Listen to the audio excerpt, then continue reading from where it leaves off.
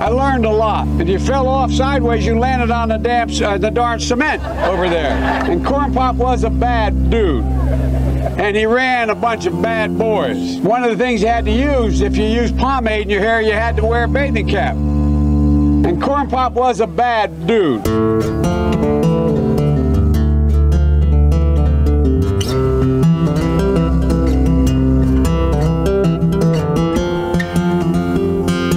All right. Yes, thanks for coming back today. We've got an incredible show. He's one of my favorite singers out today, and he is one of the best singer-songwriters, period. And he has just recorded his 14th record titled It's Never Too Late to Call, which is set to drop August 6th. And you can catch him live coming to a city near you for his nationwide tour. And you can go to paulthorne.com/tour for ticket information. But he is here today, the pride of Tupelo, Mississippi, Paul Thorne. Paul, how are you, buddy? Man, I'm good. How you doing? I'm doing so good. You're probably wonderful. Is this the first time you started performing since the pandemic hit? No, I've had probably 6 or 7 shows coming back, scattered about. But next week I'm going on the first real run. It's going to be 3 weeks of shows, only like 2 nights off for the whole time. So yeah, it's picking back up. How hard has the pandemic been not being able to perform? Well, to be honest, the only thing I really lost was money because I wasn't working for a year. But what I gained was I got to be with my family for an entire year, which is something I never get to experience. And I enjoyed it. I mean, I got to go to my daughter's soccer games. I got to drag the garbage out to the road. Just mundane stuff that most people take for granted, but not me. I love it. I like sweeping out the carport too. Well, you can come over here. I've got a bunch of stuff I need to get done. But the only bad thing is I did get COVID and I was sick for 2 weeks in the bed. It was rough. But really? I survived it. It was tough. It was everything they said it was. I felt like I was 95 years old laying in the bed. Didn't have any strength to get up. Yeah. Oh, so you got it bad. I did. It's weird. I'm pretty fit guy, but the disease doesn't seem to care about that because a lot of times frail people survive and strong people die. It's weird. It is weird. But I made it. That's good. That's really good. Did you get it early on or did you get it later on? Well, I got it. My mom, who has dementia, she wanted to have one more Christmas with her kids and immediate family. And so we had a Christmas of 10 people to keep a social distance and everything. And even in spite of that, 2 days after Christmas, 8 of the 10 of us had COVID. Oh my gosh. Yeah, it was rough, man. Wow. But did your mom get it too? Yes, she did. Oh. My mother and my dad got it, and they're in their 80s. I mean, they're 80, and it didn't kill them. I was afraid it would, but it didn't. Good. Thank God. Yeah. Did it hit you the hardest? I think it might have hit my dad the hardest because he had to go in the hospital and they had to give him air to breathe. They didn't have to do that with me, but it was bad. It's just I'm glad it's behind me now. Oh man, yeah, I'm glad y'all made it. Everybody made it out. Yeah. None of us died. We're all good now. Good, man. That's scary. That's crazy. 8 out of the 10 got it. Like that's sure is. You should go play the lottery, I think, after that. Yeah. Golly. Yeah. Okay, so aside from COVID, during the pandemic, you've enjoyed it. So this upcoming album, is this something you've been working on during the pandemic? Nope. I recorded this album right before the pandemic hit. It was at the end of 2019. That I had this album ready. But when the pandemic hit, I decided there's no real productive way to promote anything. So because the world was brought to a halt.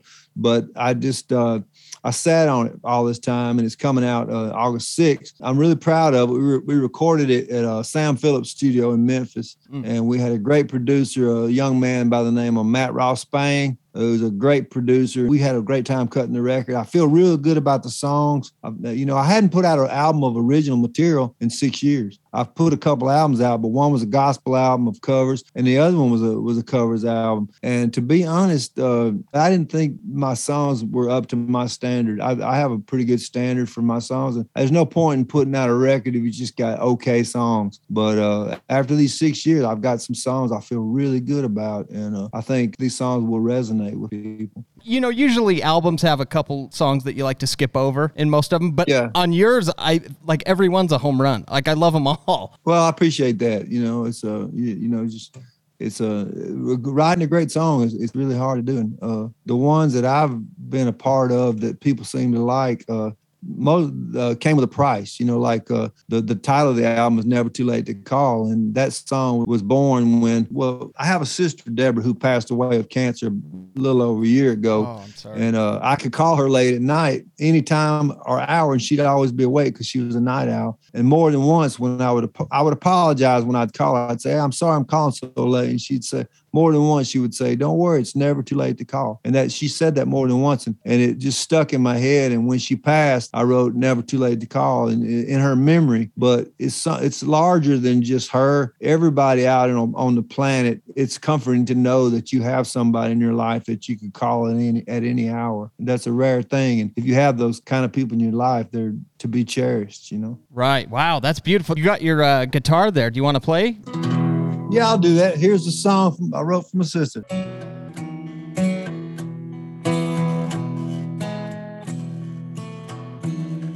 Some nights I get intoxicated to forget about what's wrong.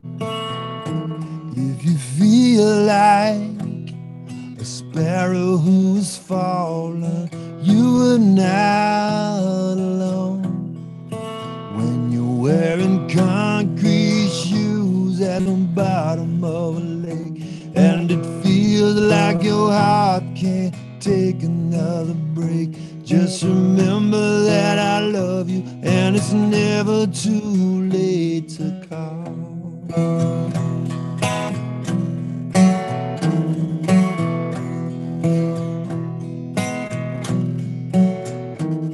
You say you have parts that are broken from your heart down to your soul,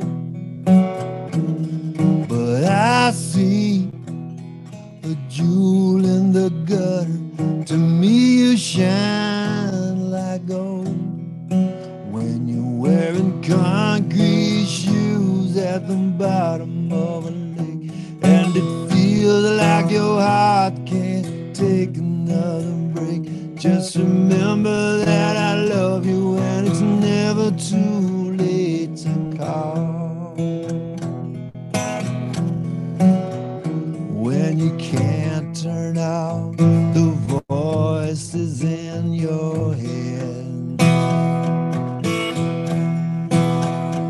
my phone stays on the nightstand by my bed. When you're wearing concrete shoes at the bottom of a lake, and it feels like your heart can't take another break, just remember that I love you, and it's never too late to call. No, it's never too late to call. Never too late to call. No, it's never too late to call.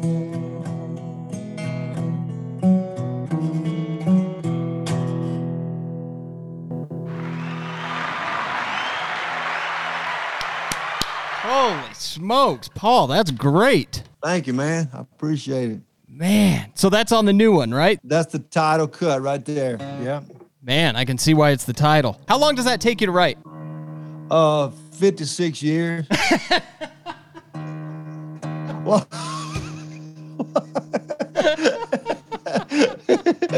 yeah. Okay, fair enough. I didn't expect that. I didn't either. It's kind of came out. I actually got that from an old folk artist. He was an old man. And I would ask him, how long did it take you to paint that? He'd say, 85 years. So I didn't make that up. I got it from somebody else. It's a good It's the good answer, though. Oh my gosh, it's great. I didn't see that coming at all. And then you straight faced it. For those that can't see that are just listening, he straight faced it for about 10 seconds. Oh my gosh. Oh. What's up with them belts on the back? What's up with those belts? What are those belts back behind you? All right. So we've got the UFC belt right here. Oh, okay. And then I've got the WWE belt. See, yeah. So they're my kids, and they're just sitting on the rooms, and they're the big nice belts, the big metal ones, Oh yeah, those are nice. Yeah. So curious. I figured if they're just gonna sit on the floor, with the dogs walking on them and everything, then I'm gonna hang them up because it looks kind of cool. Yeah, that's cool. Absolutely, it's really cool. Yeah. So really cool. But you actually have a real belt for boxing. Yeah, I was a boxer.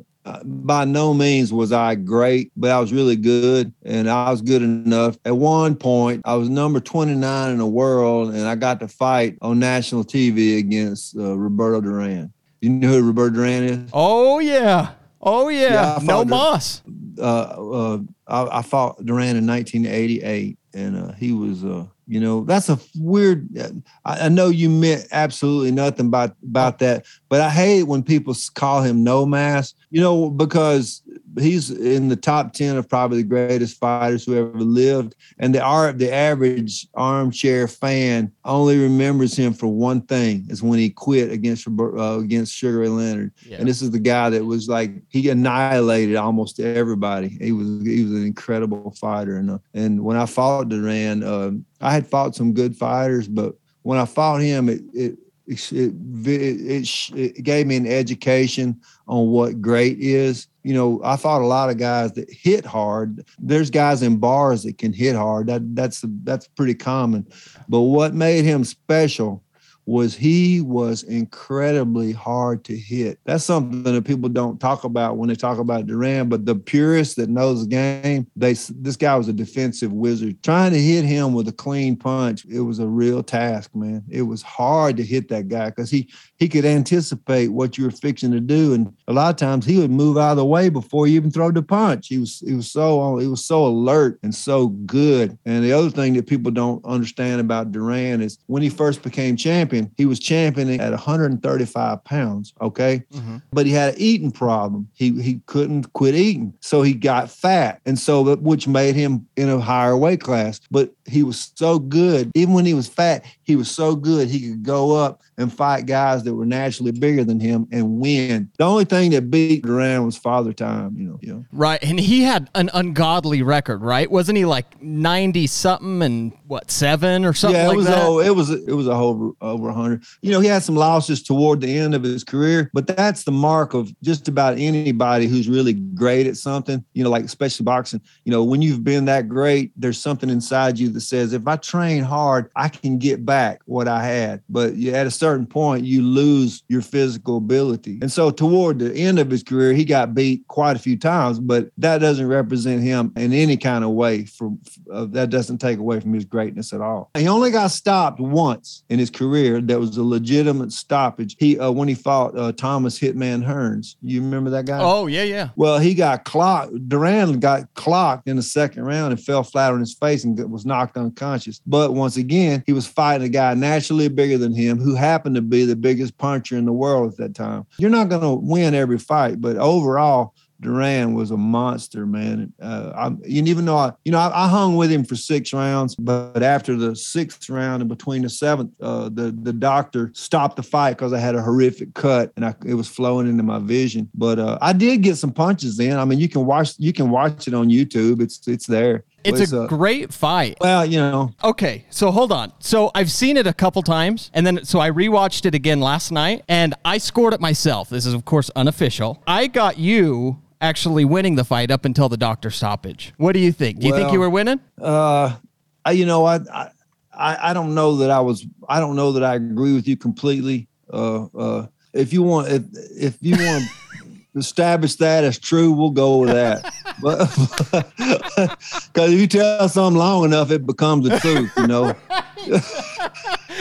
And of all things to be known for, beating Roberto Duran at that point of the fight. I mean, there's worse things to be known for. Yeah, well, he was still when I fought him, he was still a force because right after he beat me, he beat Iran Barkley and won the middleweight championship of the world after he fought me. That's what I'm saying. He was a 135-pound guy who went up to 160 and beat their best guy right after he beat me. Incredible. Yeah, it was incredible. And, I'll never forget when I got that fight. They flew me out to Atlantic City, Tropicana Hotel and Casino. And I had never met Duran, obviously. And I was thinking, well, I'm just an opponent. He don't care, but he don't know me. He's not looking at tapes of me or whatever. Yeah. And then I was at the casino walking around like the Beverly Hillbillies, and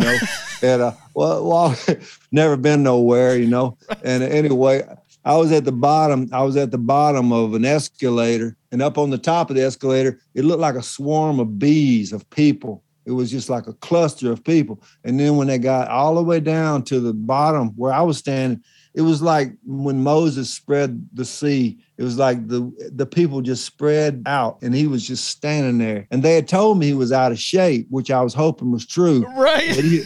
His shoulders were this wide, and his waist was this wide. I mean, he was like in immaculate shape. Wow. And my heart was going boom, boom, boom, boom, boom, boom. And then he walked. He had on black sunglasses. His hair was all slick black. He looked like a rock star. And he walked right up to me and he goes, he can't speak English, but he does what he can. He just walked right up to me and said, "Hello, Paul." Shook my hand, and I was just like, it was like meeting God. What's really funny is, when I was a kid, I liked boxing, and I had a poster of Roberto Duran on my wall when I was a kid. Oh. And so here I am getting to fight Roberto Duran. And when the fight was over, we had to ride in the same ambulance because we both had cuts. And he had a big cut over his eye. My lip was split all the way up to my nose. And in a private moment, he told me that I knew I heard him once. I hit him with a left hook, but he was so good. Like I said, you could hit him with one, but hitting him with two was a different task. He was so good. I could hit him like with single punches, but I couldn't do combinations on him because he was just so good at staying out of the way. And on a side note, I had my girlfriend down there with me. And anyway, when we was at the weigh-in before the fight, I noticed that first of all, me and my girlfriend was having some problems during that time. And so there came a time the night before the fight where she disappeared for a period of time. And I can't say this as true, but I think Hands of Stone may have also been the Bone of Stone, if you know what I'm saying. Are you? Now, I don't know that. I don't know this. I can't prove it. Right. But this is what tipped me off is the next day after the fight, we was having breakfast at the hotel, and I had my stitches and, eating my eggs or whatever. And all of a sudden, out of nowhere, somebody from Roberto Duran's, I forgot to tell you, he was talking to my girlfriend during the weigh-in. He was flirting with my girlfriend during the weigh-in. So anyway, the next day, one of his entourage came to our table where we were having breakfast, and he walked straight up to my girlfriend and he goes, "Here's that shirt Duran said he was going to, here's that shirt Duran said he was going to give you." And so I never even confronted her about it, because if I'd have been in her shoes, I'd have probably done the same thing, You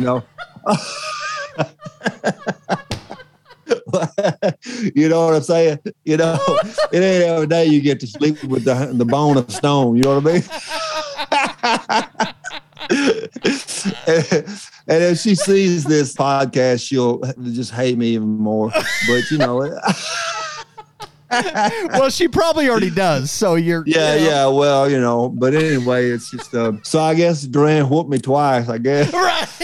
Oh, he beat you, then took your girl. Oh man. Yeah. Brutal. Yeah, that was it. It was. How did that fight materialize with Duran? I had been fighting in Memphis at a place called the New Daisy Theater. They had fights there every month, but they would bring in like real fighters. It wasn't just like some dog and pony show. A well-known matchmaker, Mickey Goodwin, I think was his name. I can't remember his name. That may not be the right name, but saw me and you have to be, you can't just be off the street and go fight Roberto Duran. They saw that I was good enough to give Duran a fight, and but I'm sure they thought that Duran was going to beat me. I understand that, but they thought this guy's good enough, he can hang with Duran. So and plus I had beaten some fighters that were pretty good, and so I had some credentials. I had a good record, and I had a good resume of some people I had beaten that were above average fighters. So so my uncle, who was training me, negotiated with this guy to have me get the fight. That's awesome, and you can't turn it down. No, and the other thing is, when you fight somebody like Duran, it's kind of like being the opening act at a big concert. You don't get paid much, but what you do is you take low money, but the plan is if you win, then the next time you get a big payday. So, I don't mind saying how much I got paid. It was like 1988, I got all my expenses paid, hotels, air flights and everything, and a check for $6,000. That's what I got. But, back in the day working, that was a lot of money to me. Yeah. It's like when you go to a concert and you see the opening act. Most of the time, the opening act's getting played peanuts, but they're playing for the opportunity to get in front of a larger crowd and maybe gain some new fans. So that was a thing. But the good thing about it, strangely enough, about 6 months before I got the fight, I had bought a trailer. An old trailer. I'd left home and I bought an old raggedy trailer, and I borrowed the money from the bank to get this trailer. I swear to God, this trailer cost $6,000. And so when I won the fight, I got my ass beat, but I paid my trailer off. Oh, hell yeah. Boom. That's what is that? Kismet? Is that what they call it? Oh my man! I just know my payments on the trailer was $327 a month, and so when that money got freed up, also while I was fighting, I was actually working in a furniture factory too, because unless you're the elite, you're not getting paid squat. So, but yeah, my payments was $327. When I had an extra $327 at the end of the month, man, I thought I was rich. I had a trailer that had some orange shag carpet that smelled like cat pee from the previous owner. I had an air conditioning in the room, one in window air conditioners, and I had a bed back in the trailer that had a lion's face on it to let the local girls know what was coming. You know what I'm saying? Yeah, that's right. The Bone of Stone Part 2. Or the Bone of Thorn instead of the Bone of Stone. Right. The bone of Thorn. Oh, that's incredible. Yeah. So you kind of would give them a little bit of warning to know that they were getting into, basically, is what it was. You have to, because you don't want to traumatize anybody. You know what I mean?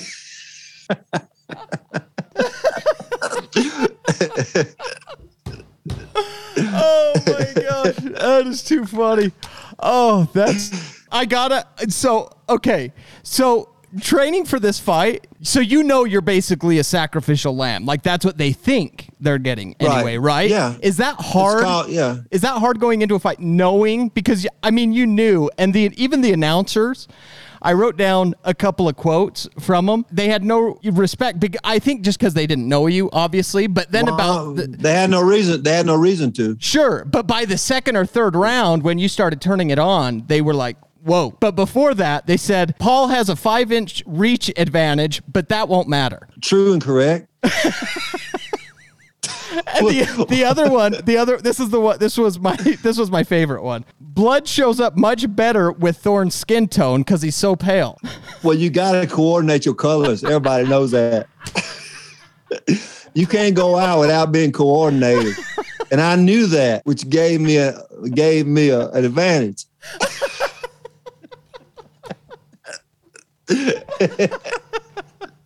Oh yeah. Man, dude. So going in, was that hard knowing what they thought they were getting with you? You know what? I never felt like I felt nervous and insecure, but I didn't go into it thinking that I was an opponent, because actually had I followed my uncle's strategy, I think I may have actually won the fight.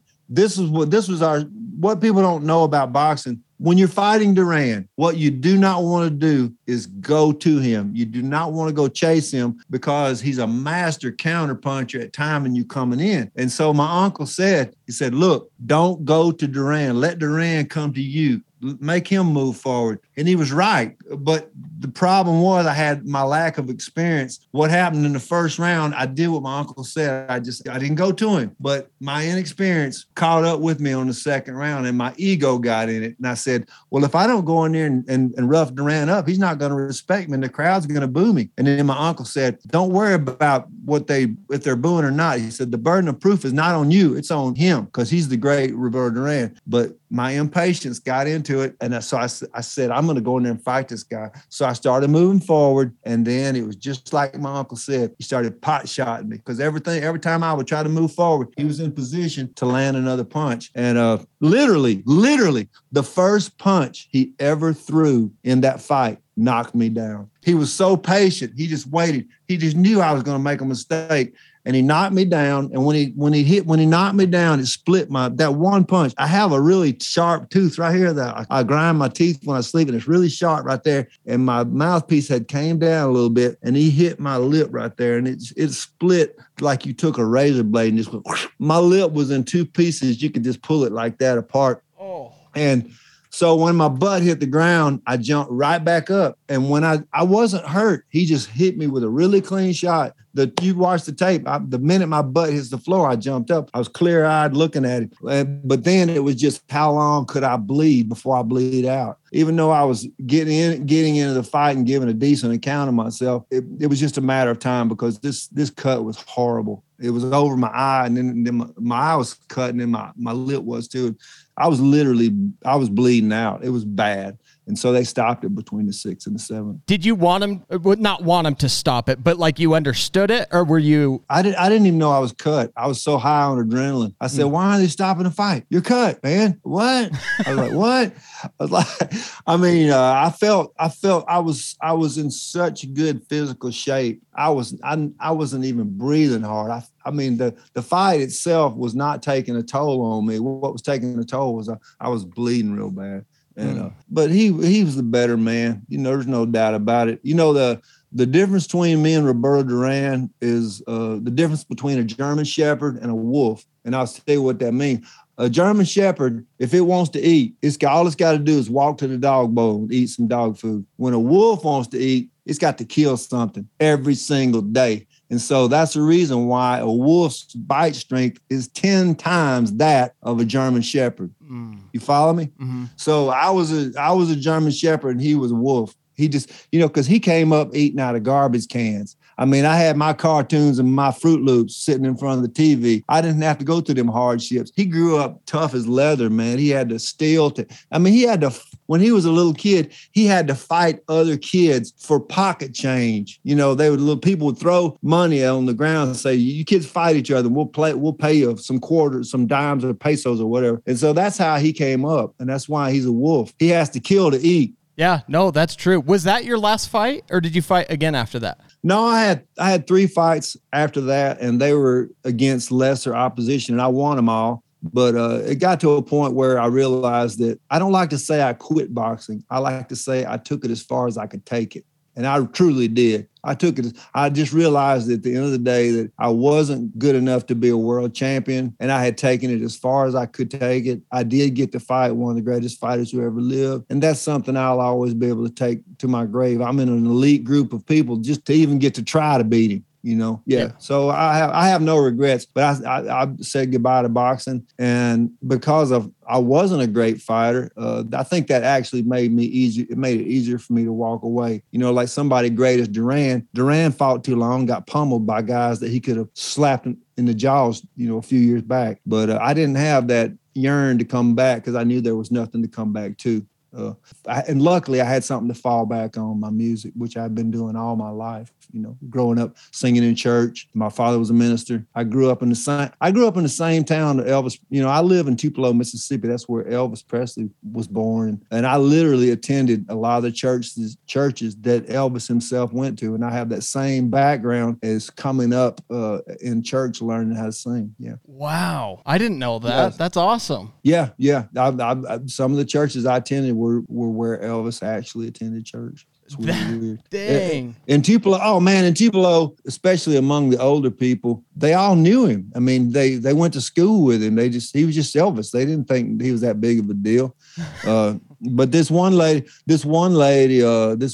she's about 80 something, I guess, but she works she's a receptionist at the hospital. And her claim to fame is when she was young and fine, she went to Elvis's house and they got it on in the jungle room. And she's got pictures of herself with Elvis, and it's just crazy, man. Yeah. No way. Yeah. Elvis was going. Well, her story was he would drive through Tupelo incognito because he was so famous. But he spotted her in a store somewhere, and he had one of his people contact her without even ever speaking to her, and had somebody come and pick her up and take her to Memphis, to Graceland. And it's a night obviously she'll never forget. But I told her, I said she should get some merch and have a T-shirt that said I did it with Elvis. And all I got was this lousy T-shirt. Put I did it with Elvis on the front, and then put suck on that on the back.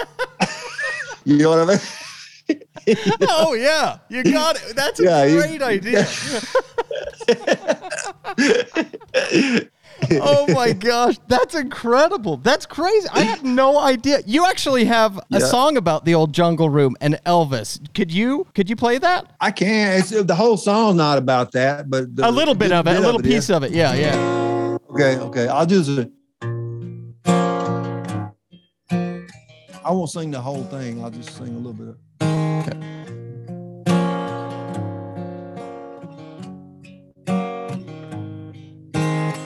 Midnight at Graceland in 72. Shooting TVs with groupies in the jungle room. A little fame and fortune was all he had left. He had become a parody of himself. They dug his grave by the kitchen door, and millions of blue-haired ladies took the guided tour. His Chinese fan club came over on a boat and took pictures at his birthplace in Tupelo. Some disappeared, they drop out of sight. Some stay too long and get crucified. Well, this world ain't no place to be when you're larger than life. Oh, even heroes die. Well, you get the idea. Oh, man, I love that. That is so good. Thank you. When you write that one, so what's that one? What's the basis behind that song? Well, obviously it's some of it. It's just, it's been so long since I wrote that song, but it's just like whoever you look up to the most in life, you need to understand they're fragile just like you are. Everybody's fragile. My hero has always been Muhammad Ali, but as great as he was, there came a time when he was as fragile. Toward the end, he was just as fragile as a little baby. We're all vulnerable, and you might be strong today, but something could happen and you'd be wiped out tomorrow. It's just saying it's a testimony about nobody's perfect. And your heroes are flawed as well. It's true. It's a beautiful song. It's great. You're so thoughtful. Like all your songs, they're so thought-provoking. Has that always been with you? Well, I think so. Yeah, I just there's all kinds of different songs. There's some songs I write that don't mean anything, just for fun. But when I do an album or whatever, I like to come up with something that, like my dad, the preacher, even though I'm not a preacher and I sing secular music, I like to give people something they can take with them from the song. I like them to get some kind of, there's sadness in my songs, but I always try to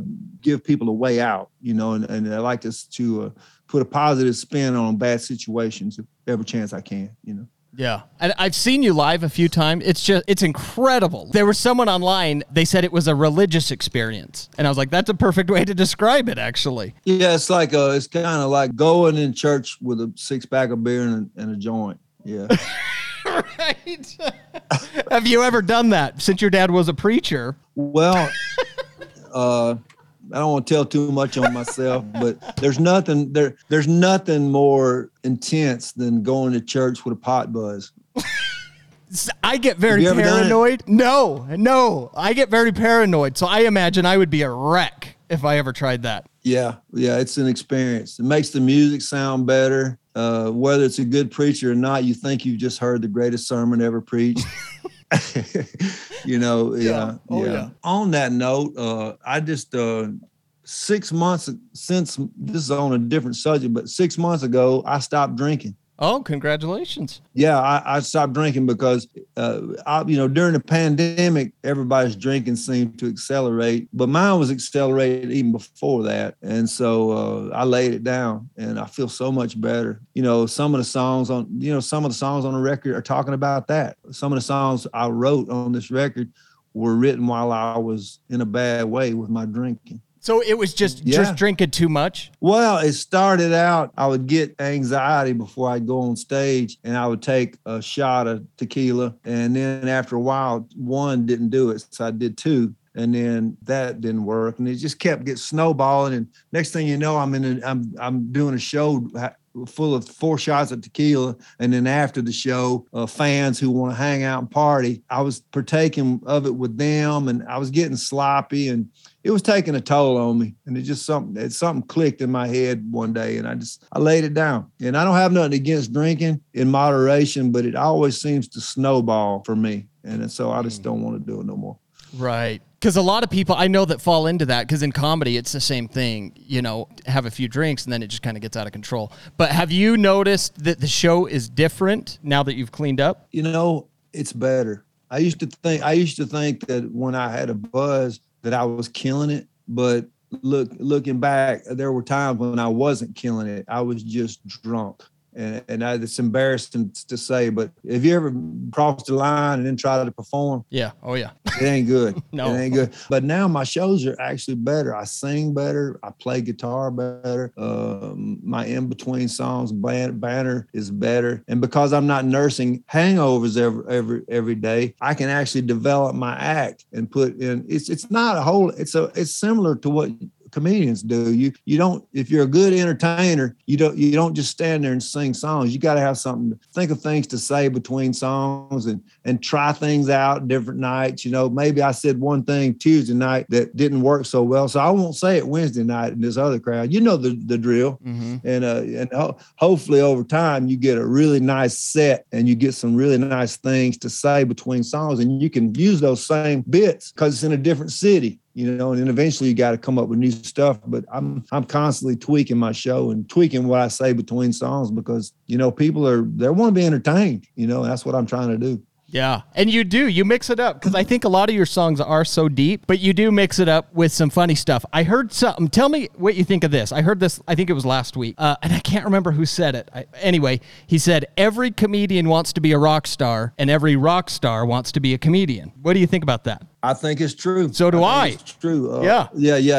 I run into, I don't know so much about comedians, but I do have experience with, there's lots of actors that want to be singers and there's lots of singers that want to be actors. Right. So, but I don't have any experience with the comedians like I do the actors, but I know a lot of actors that want to be singers and they do. And I would never call any names out. And it's really, I'm not being brutal when I say this. It's just like this. I've tried to act before and it's horrible. It sounds like I'm reading. I sound like somebody doing a local furniture commercial. We got these over here. Everything's. I can't act, but I have friends who are great actors. I won't say friends, just people I know.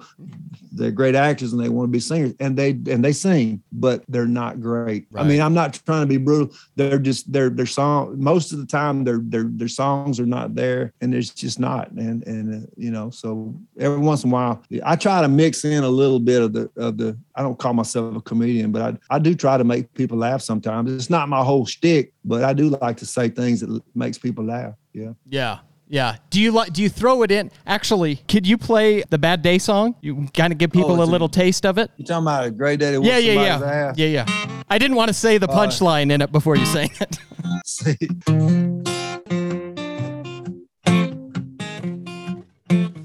Have you ever had one of those days when nothing goes right? Your wife starts bitching about whatever it was she was bitching about last night. So you escape into the bathroom just to sit there on your throne. But after you finish your business, the toilet paper's gone.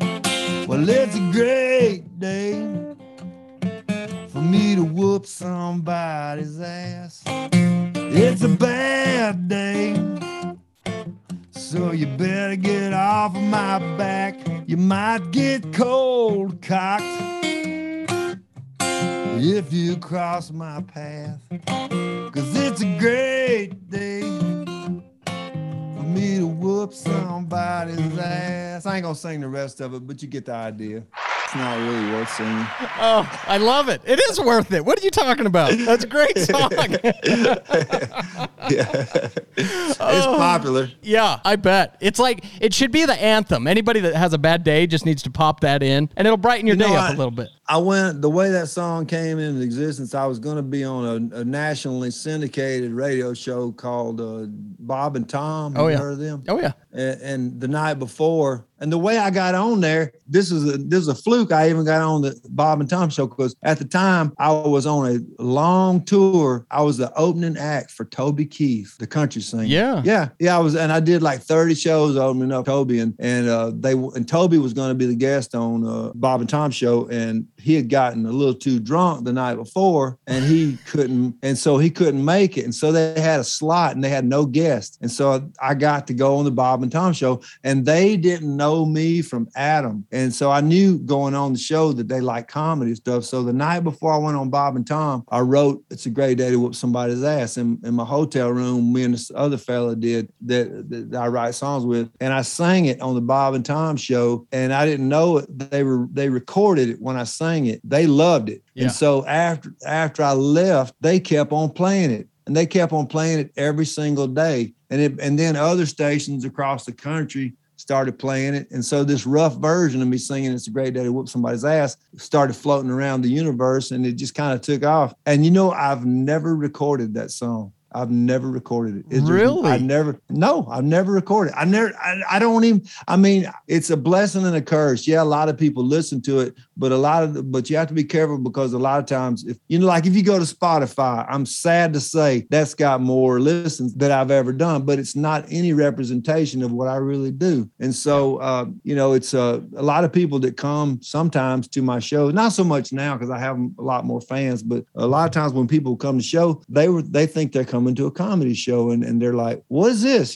Because that's all they knew me by was It's a Great Day to Whoop Somebody's Ass. So I don't, I sang a little snippet of it there, but I tend to kind of stay away from it because it's not the direction. It's not what I want to be known for, but I'm glad it exists. But yeah, I've never even recorded it. I have no intentions of it. It is what it is. It's doing its own thing. Isn't it? It's on a live album, isn't it? On the acoustic one, or no? Nope. I've never put it on anything. Really? What you hear is what I did on the Bob and Tom show the night after I played with Toby Keith.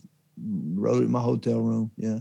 Wow, that's crazy. And you wrote it the night before. Did you even play it for anybody before you sang it? Nope, didn't. We just said this might be good, and it went better than good. It went great. Yeah. That's incredible. Have you ever done that before, where you haven't played a song other than that time? No, that's the only time I've ever written something the night before and then tested it on the entire nation, you know.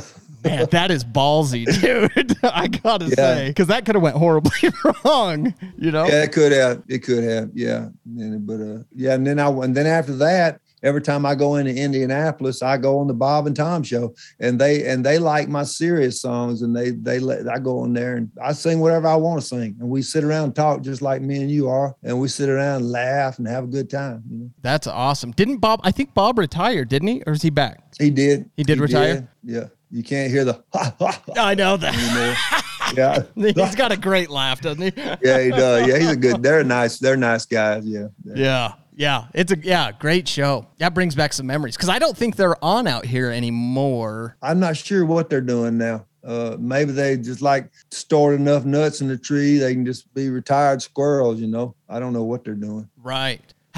So you said you worked at a furniture store? A furniture factory. A furniture factory, sorry. Yeah. So what were you doing with the music? Were you just doing it on the side, like going to bars on the weekends? I was working at the factory 5 days a week. I had a gig at a pizza restaurant 2 nights a week, playing my acoustic and singing in the corner while people were eating.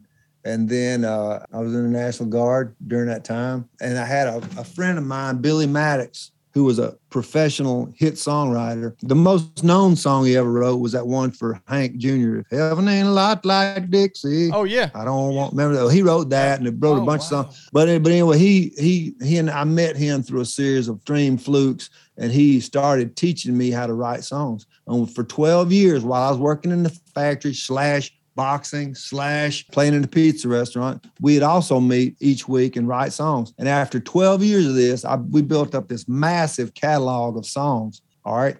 And like a lot of people back then, we were sending out cassettes, you know, just to anybody that we could get their attention. And one of them came across the desk of Miles Copeland, who managed Sting and the Police. He was Stuart Copeland's brother, who was their manager, or who was Sting's manager.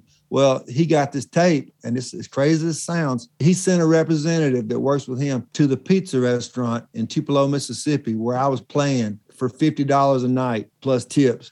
And I played my original songs there in the pizza restaurant. And this man in a suit when I took a break, and he said, look, man, we got your cassette, and we want to offer you a publishing deal, and we want to offer you a record deal on A&M Records. And it all happened because I had this big catalog of songs. And so anyway, 2 weeks after that meeting, I was able to quit my day job that I worked at in the factory for 12 years. And they gave me money to live on. Every week I had money. Every other week I had money coming to the mailbox. I got a record deal. I got signed to A&M Records. But the bad thing is, when I got signed to A&M Records, unbeknownst to me, A&M during that time was being bought out by a larger company, Interscope. And so all the baby acts like myself got booted out. But during that time, another good thing happened is I got to open some shows for Sting. This is fascinating because my father being a minister, we weren't allowed to go to concerts. So the very first concert I attended in my life, I was the opening act for Sting. No way. And I did like 3 or 4 shows opening up for Sting, and it wound up getting a tour with Sting, opening up for Sting. And after the Sting tour played out, the word had gotten out about me being able to entertain with just my guitar. And so Jeff Beck, who was looking for an opening act, contacted me. And I went on a 3-month tour opening up for Jeff Beck. And it just started snowballing. And I started getting all these opening slots for people like Bonnie Raitt, Mark Knopfler, Toby Keith. The list goes on. Wow. But even though I was the opening act and nobody knew who I was, being able to entertain like I can, I won some fans. And so what we would do strategically is, by the way, I had lost my record deal by this time. I'm skipping things, but anyway, by going to all these cities opening up for these famous people, I could go back to that same city 6 months later and do my own show. And a lot of the people that liked me and remembered me started coming back to see me. And so these opening slots helped me build an audience. And when I lost my deal with A&M, I skipped a part I should have put in. But me and my partner that I wrote all the songs with, we started our own record company. We already had a studio we was recording. And so we started pressing our own CDs. And I could be, correct me if I'm wrong, and if anybody else can say this, I truly believe that I am the very first truly independent artist. We started our record company, and just as a joke, because we were unknown, we called it, the name of our record company to this day is Perpetual Obscurity Records. So we have, like it. yeah. And so 14 albums later, those are all albums that I recorded, except for the first one on A&M. All the other albums were independently done, independently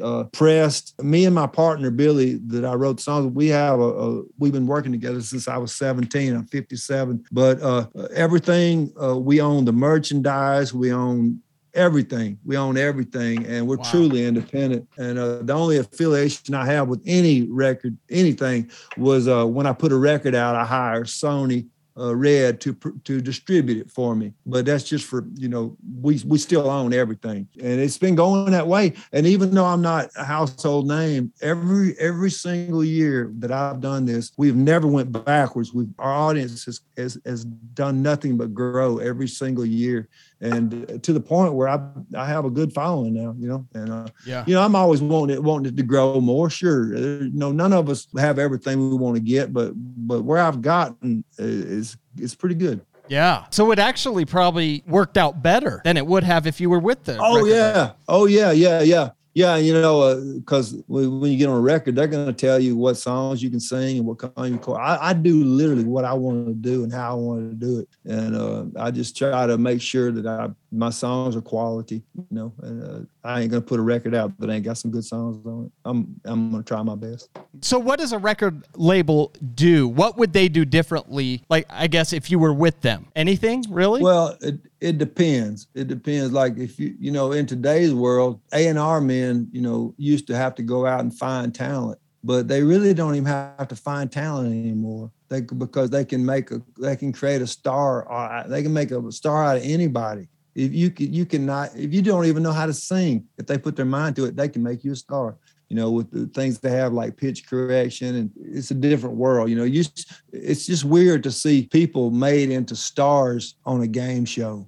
Like American Idol and all that. I mean, I don't have nothing against that, but those kids on American Idol, aside from being signed to a one-sided onerous agreement where it's going to be hard for them to make any money ever except for playing live, they groom those people. They put them in the right suits. They put them, put the hairdo on them, get them a song written by some famous writer or something, and they can make it a star out of you. But on a smaller independent record label, they'll sign you and they'll press the CDs for you. But when you start selling CDs, they're gonna have you in debt so bad that you're gonna have to sell a gajillion records to even break even. Right. So I don't have to fool with that. When and the other thing is, sadly, things like CDs they're done. They're going the way of the dinosaur. We still print a few, but not nearly as many as we used to, because it's a technology that's dying.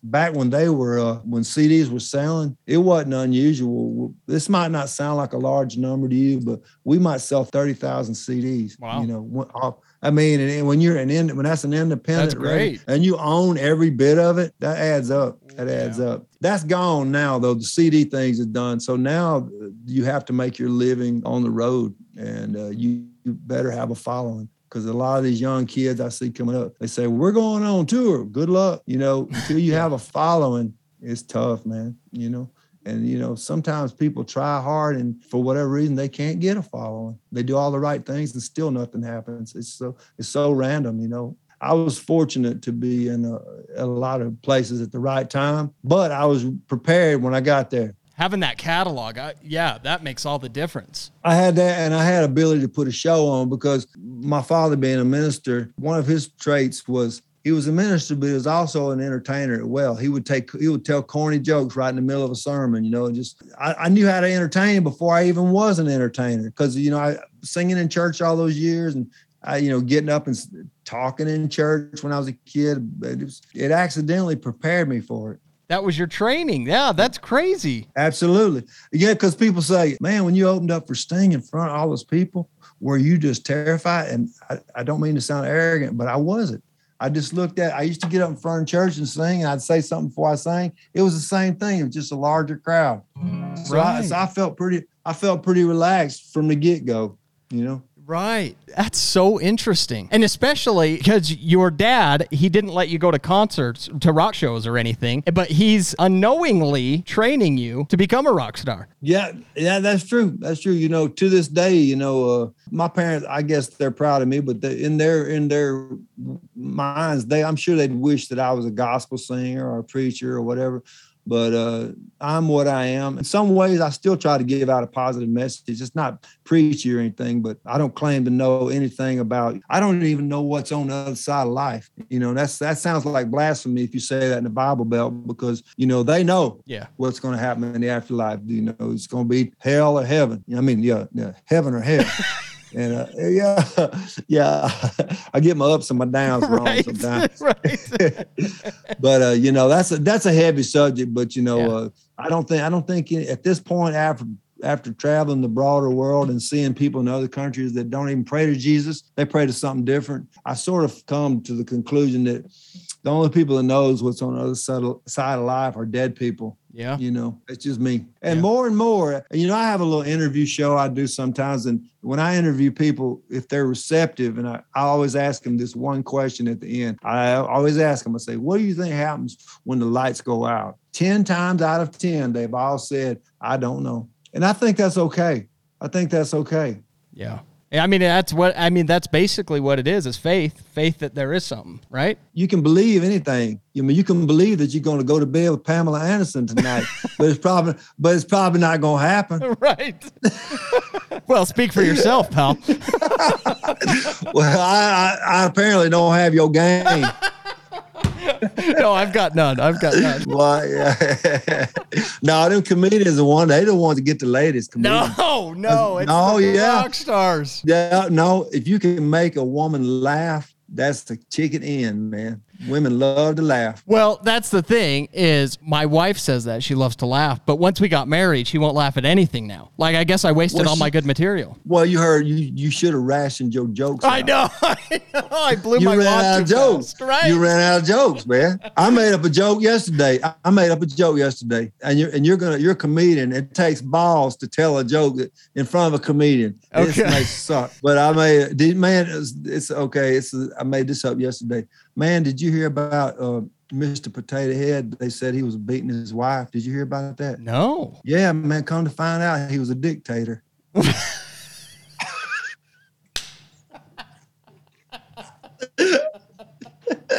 That's a dad joke right there. Is that a good joke? That's great. I love it. That's one you could tell the kids in front of their friends to embarrass them. Yeah. Oh, I love it. Nice job. Yeah.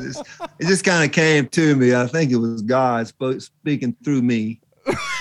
It had to have been. Yeah. Oh, that's hilarious. What was the first song? Some other people have recorded some of your songs, correct? Yeah. What was the first song that somebody was interested in buying from you? Oh, well, I was playing the Bluebird in Nashville. You know that place?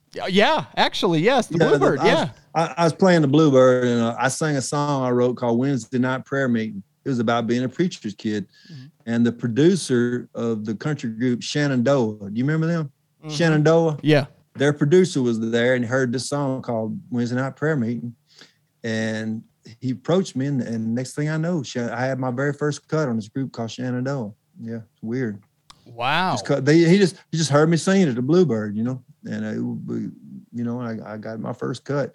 And then after that, a bunch of people started cutting my songs, and I didn't ever have one that was a hit, but I had tons of album cuts, I didn't set out to write songs for other people, but it's great when it happens. Yeah, especially when it's somebody that if you're lucky to get somebody that's currently hot that's on the radio, then you can make some real money. Yeah. Sure. How does that work when someone wants to record one of your songs? Do you just split it, or do you have to stop playing it altogether, or can you still play it? How does that all work? They can record it. They can record it. They just you have to be compensated off of if it gets played on the radio. They tab that up, and you get paid for that, and you get paid off physical. Well, you don't now so much. We used to get paid off physical sales, and if you're fortunate to, this is a bad example, but it's a out there example, but if you're fortunate enough to get on like a Garth Brooks album or something back in the day, you could make $500,000, man, off just one song. Yeah. Whoa. Yeah.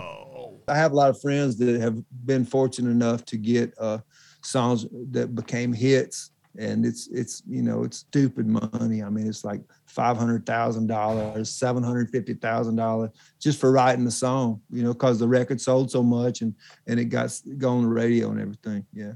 Wow. That's crazy. Yeah. Is it just royalties pretty much, I guess? Yeah, and then to this day, I still get, every quarter I get a check from BMI. It's not as much as it used to be, but it always comes in handy. I didn't even work to get it. I didn't plan on it. Aside from that one cut I got at the Bluebird, the rest of the cuts just came from different artists getting my CDs and just listening to my CDs and picking songs off my CDs. Oh, I didn't pursue it at all. I mean, I was got one of the nicest guys in the business, Billy Ray Cyrus, out of the blue, got my phone number somehow and called me one day when I was at the gym, and I'd written a song called "Burn Down the Trailer Park," and he wanted to record it. And he did. And he wanted me to, and I sang on he wanted me to sing background vocals with him on the record. Shot a video. I was in the video with Billy Ray and all that. And just things happen, I think I could, when I was in the vocal booth doing vocals with Billy Ray, I said to him, I said, man, I'm saying this because I want to help you. I said, you need to cut that mullet off. I said, you need to cut that mullet off. That time has passed. And I was joking around with him when I said that. But like a month after that on TV, I saw him, he'd cut his mullet off. I don't know if I was the one. Yeah. So you're responsible for that. I don't know, but he doesn't have the mullet anymore. But strangely, have you noticed mullets are back? They are. Yes, I just saw a guy yesterday who had a beautiful mullet. Yeah, Kentucky waterfall. Right. But yeah, just things happen all through life. Some of it is good, some of it ain't. Yeah, his daughter actually has a mullet. Have you seen that? Ooh, Miley. Man, you know what? I'm a big fan of Miley Cyrus. She's got a great voice. I like her songs. I like her voice. She came up kind of like Ron Howard did with Andy Griffith. She got involved in this show, the Hannah Montana show, which is a really good show. It stands the test of time. It's a good show. And she got all this experience as an actress, and then she got all this experience as a singer. And now she's a seasoned pro and one of my favorite talents out there. Yeah, that's true. I saw her when she was a little baby, when I go over to Billy Ray's house. But I used to see her all the time when she was a little baby, but I never really knew her that well. But I like to go over. I've been over to Billy Ray's house a few times, and he's the only person I know that has a gas pump at his yard. And like for your car? He has a gas pump in his yard, and right before we left, he filled our tank up for free. No way. Yeah.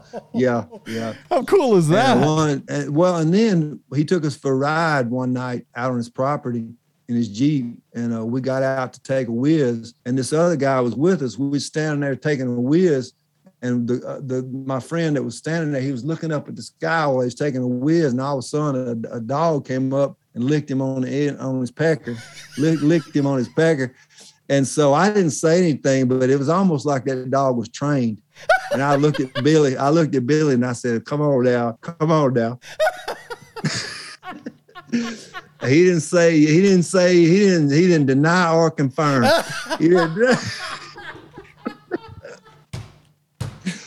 But yeah. He just let it sit. He just straight faced you. That's all. Yeah. That dog was trained. He's going to be excited to be known for that. No, I'm not accusing anyone. No. I'm just know what happened. You're just recounting facts. That's it. That's it. I'm just the voice of God. He's speaking through me. Oh, That's good. Hey, could I request one more from you? I know a classic one. What's that? The one that Jerry Jeff Walker did, Where Was I? Oh, yeah, I can do that one. Yeah. Beautiful. Oh, it's a great song. It's a beautiful song. Okay.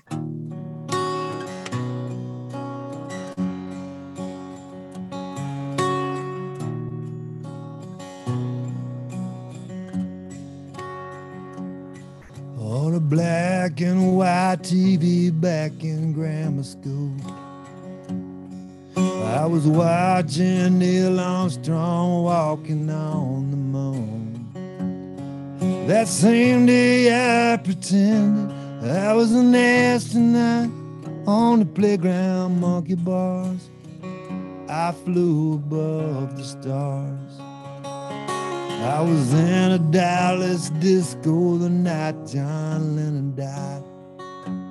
The DJ played Imagine and everybody cried. I remember 1,000 lighters held up in our hands. All we were saying was, let's give peace a chance. Where was I when you stopped loving me? When did I become history? There's not many things that escape my memory. Tell me, where was I when you stopped loving me?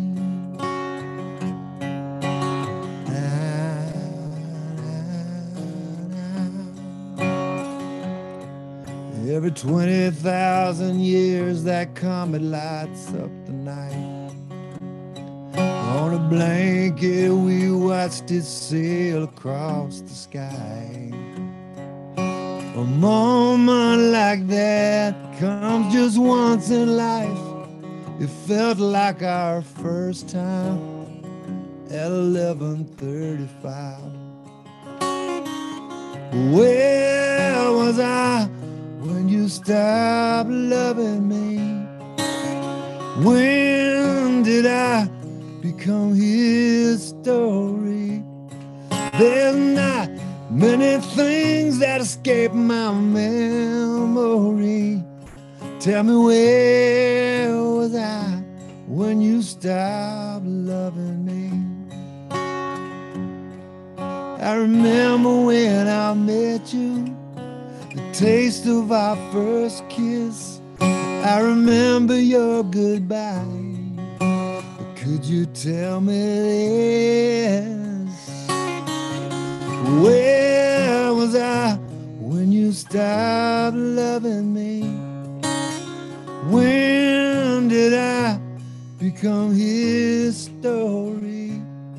There's not many things that escape my memory. Tell me, where was I when you stopped loving me? Where was I when you stopped loving me?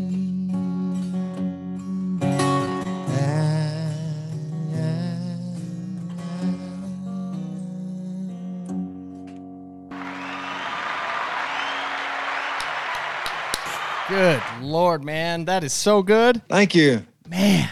Do you ever get tired of playing it? Oh, no, I don't get tired of playing of it. You know, it's a song I'm proud of. You know, got recorded by Jerry Jeff Walker. And, you know, that's the funniest thing. This song right here, when I wrote it, everybody that heard it did what's called put it on hold. You know what that means?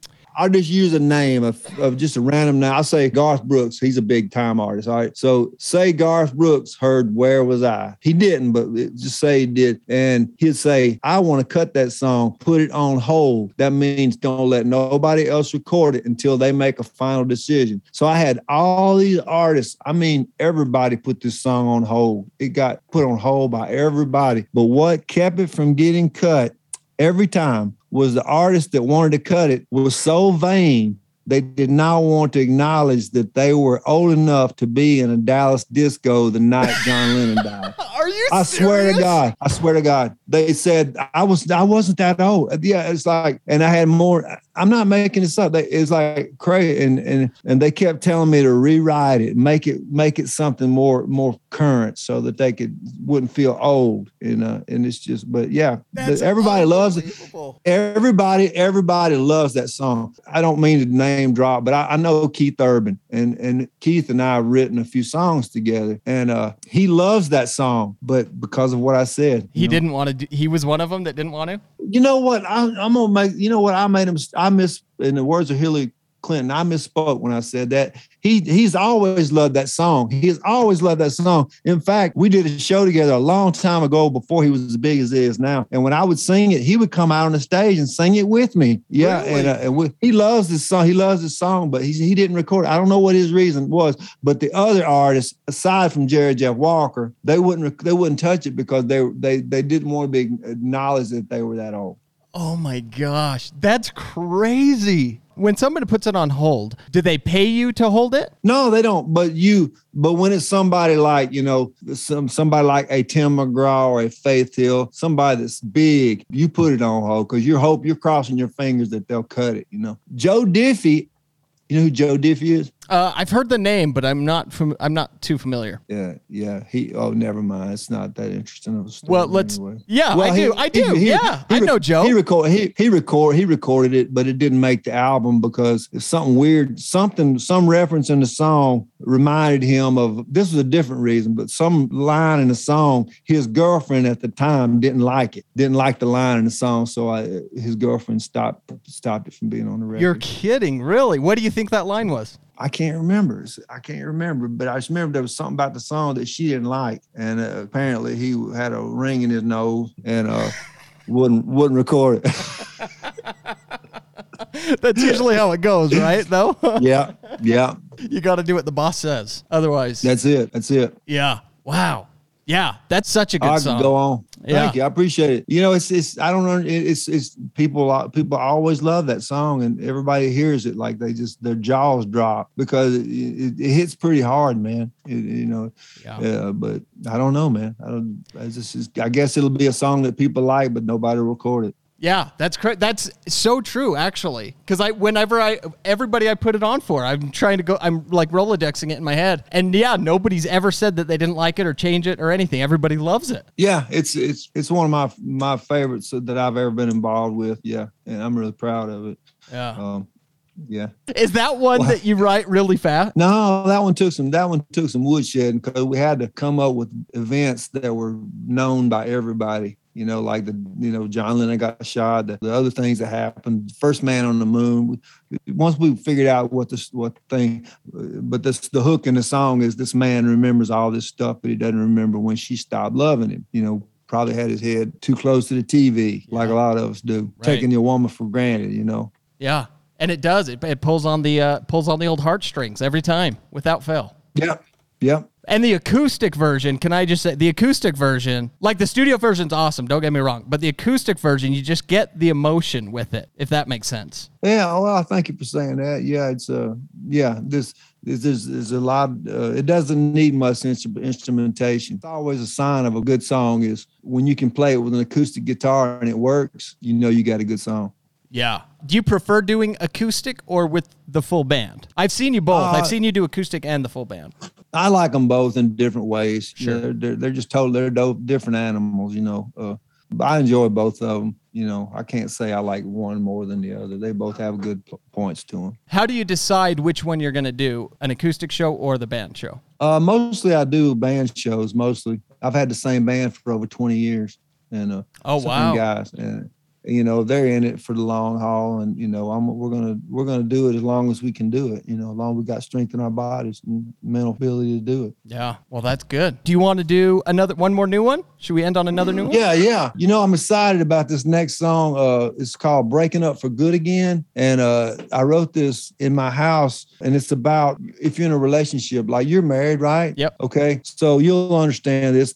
It's good to be together, but sometimes when you're together, you have arguments. And maybe something goes awry and you need to take a break from each other. You still love her and she still loves you, but it's good to have a little break every now and then. And so on the album, my wife is singing this song with me on my album. Yes. Oh, that's cool. And on another cool note, September 21st, she and I are going to sing this song on the Grand Ole Opry. Oh, wow. Yeah. So I'm going to sing it by myself, but when you hear the record, you'll get it. But I'm going to sing it by myself, but on the record, we're singing a duet. Okay, here goes.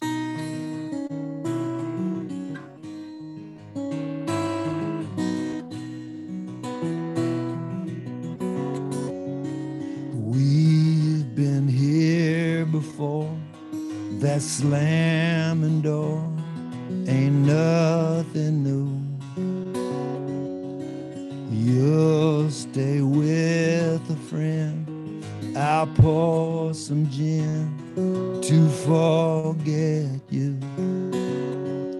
We both try to move on, but we don't stay gone too long.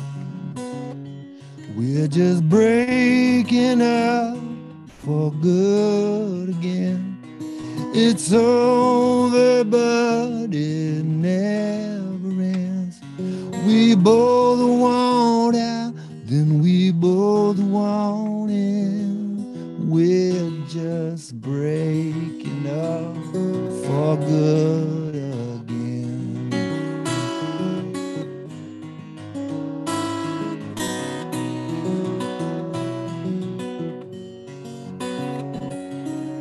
Anger, tears, and pride are hard to hide. I lost my cool. I said some hurtful things I did not mean. I was a fool. I know we need some space. I'll call you in a couple days. We're just breaking up for good again. It's over, but it never ends. We both want out, then we both want in. We're just breaking up for good again.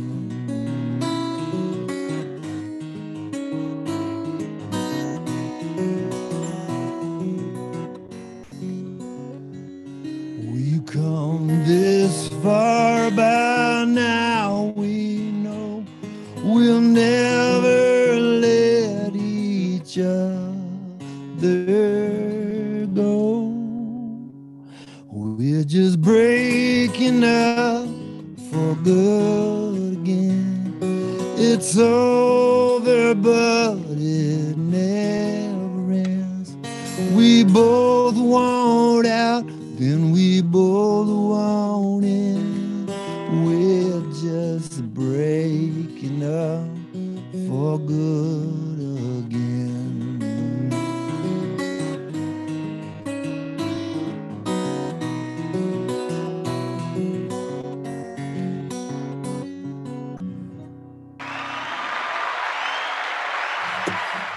Man, that is so good. You like that? I love that. Yeah, that is awesome. Thank you. On the album version, me and my wife are like literally singing. We're alternating lines all the way through it. It's like we're having a conversation. Oh, Yeah. That's good. I like that. Yeah, we're talking. Yeah, we're talking to each other. Yeah. Okay. Does your wife sing? Is she a singer? Not really. She sang in the choir at church. But when I was writing the song in the living room, I kept hearing her through the walls singing harmony with me, and it was so good. And I don't mean to name drop, but I had an idea who I originally wanted to sing this song with me was Leanne Womack. You know her? Yeah. She's my favorite female country singer. And initially I thought I'm going to reach out to her because I know her and see if she'll sing it on with me. But then I decided, you know what? The people that's living, me and my wife, we're living this song. So we'll sing it together. you know? Yeah. And she went to the studio, and she'd never been in a studio in her life, and she was real nervous. And so the producer who saw that she was nervous, he put a 4-wall petition around those portable walls, put a 4-wall petition around us, put one microphone in the middle. We sang the song 3 times, and then they took the best of all the 3 takes and made it the record. And my band put a little bit, just very little instrumentation. It's pretty much just an acoustic song on the record. But she nailed it, man. And I'm really proud. It's my favorite song on the record. I'm assuming you hadn't heard it, but you will. We're singing it at the Opry, like I said, the 21st. Yeah. That's going to be a cool experience. Have you sang at the Opry before? I've been on the Opry twice. This has been my 3rd time. Yeah. It'll be Heather's first time for sure. My wife. Yeah. Yeah. Man, that's special. That'll be really cool. Yeah, I'm looking forward to it. Yeah, I can imagine. And that's on the new album. It comes out August 6th. Yeah. And if you pre-order it before then, you get 3 of the songs. That's true. Yeah. What are the songs? You get Never Too Late to Call. You get Never Too Late to Call. You get one called 2 Tears of Joy. And there's one called Holy Hotty Toddy. Are you familiar with the phrase hotty toddy? Yeah. Yeah. Well, I didn't go to college, but I don't know much about that whole culture. But I went and heard my daughter sing in a club one night. My daughter had a band at one time, my oldest daughter, and it was in Oxford at Old Mississippi. Oh yeah, Old Miss. That's like the home of hotty toddy. Yeah. So anyway, during the night there, I kept hearing all these college kids ever going hotty toddy, and I didn't know what it was. I didn't know what it meant. So I looked it up in a dictionary, and it meant 2 things. It meant all things Oxford, or it meant a greeting. And so I took the second one, and I wrote a song called Holy Hotty Toddy. And the chorus says, it's real simple. Holy hotty toddy, good God Almighty, love everybody. That's the chorus, the lyric of the chorus. But anyway, so it's on the album. And one of the communication promoters over there at the college, they want to use our song in some kind of campaign for the college. So something good's already happened with the song, you know. That's awesome. Yeah. Congratulations. Yeah.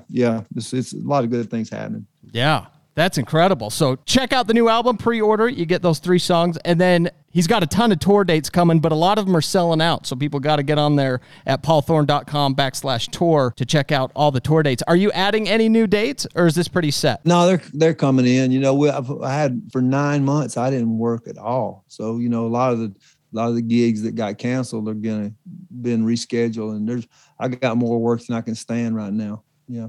I just hope another flu doesn't shut the world down again, you know? Yeah, this variant it's not out of the question. Yeah. It's not out of the question at all. Yeah. Yeah, it's not. Well, hopefully everything doesn't, and everything keeps rolling like it is. And Paul Thorne will keep on rolling. I'm going to roll till I can't roll, you know? Right. That's what you got to do, man. Yeah. Okay.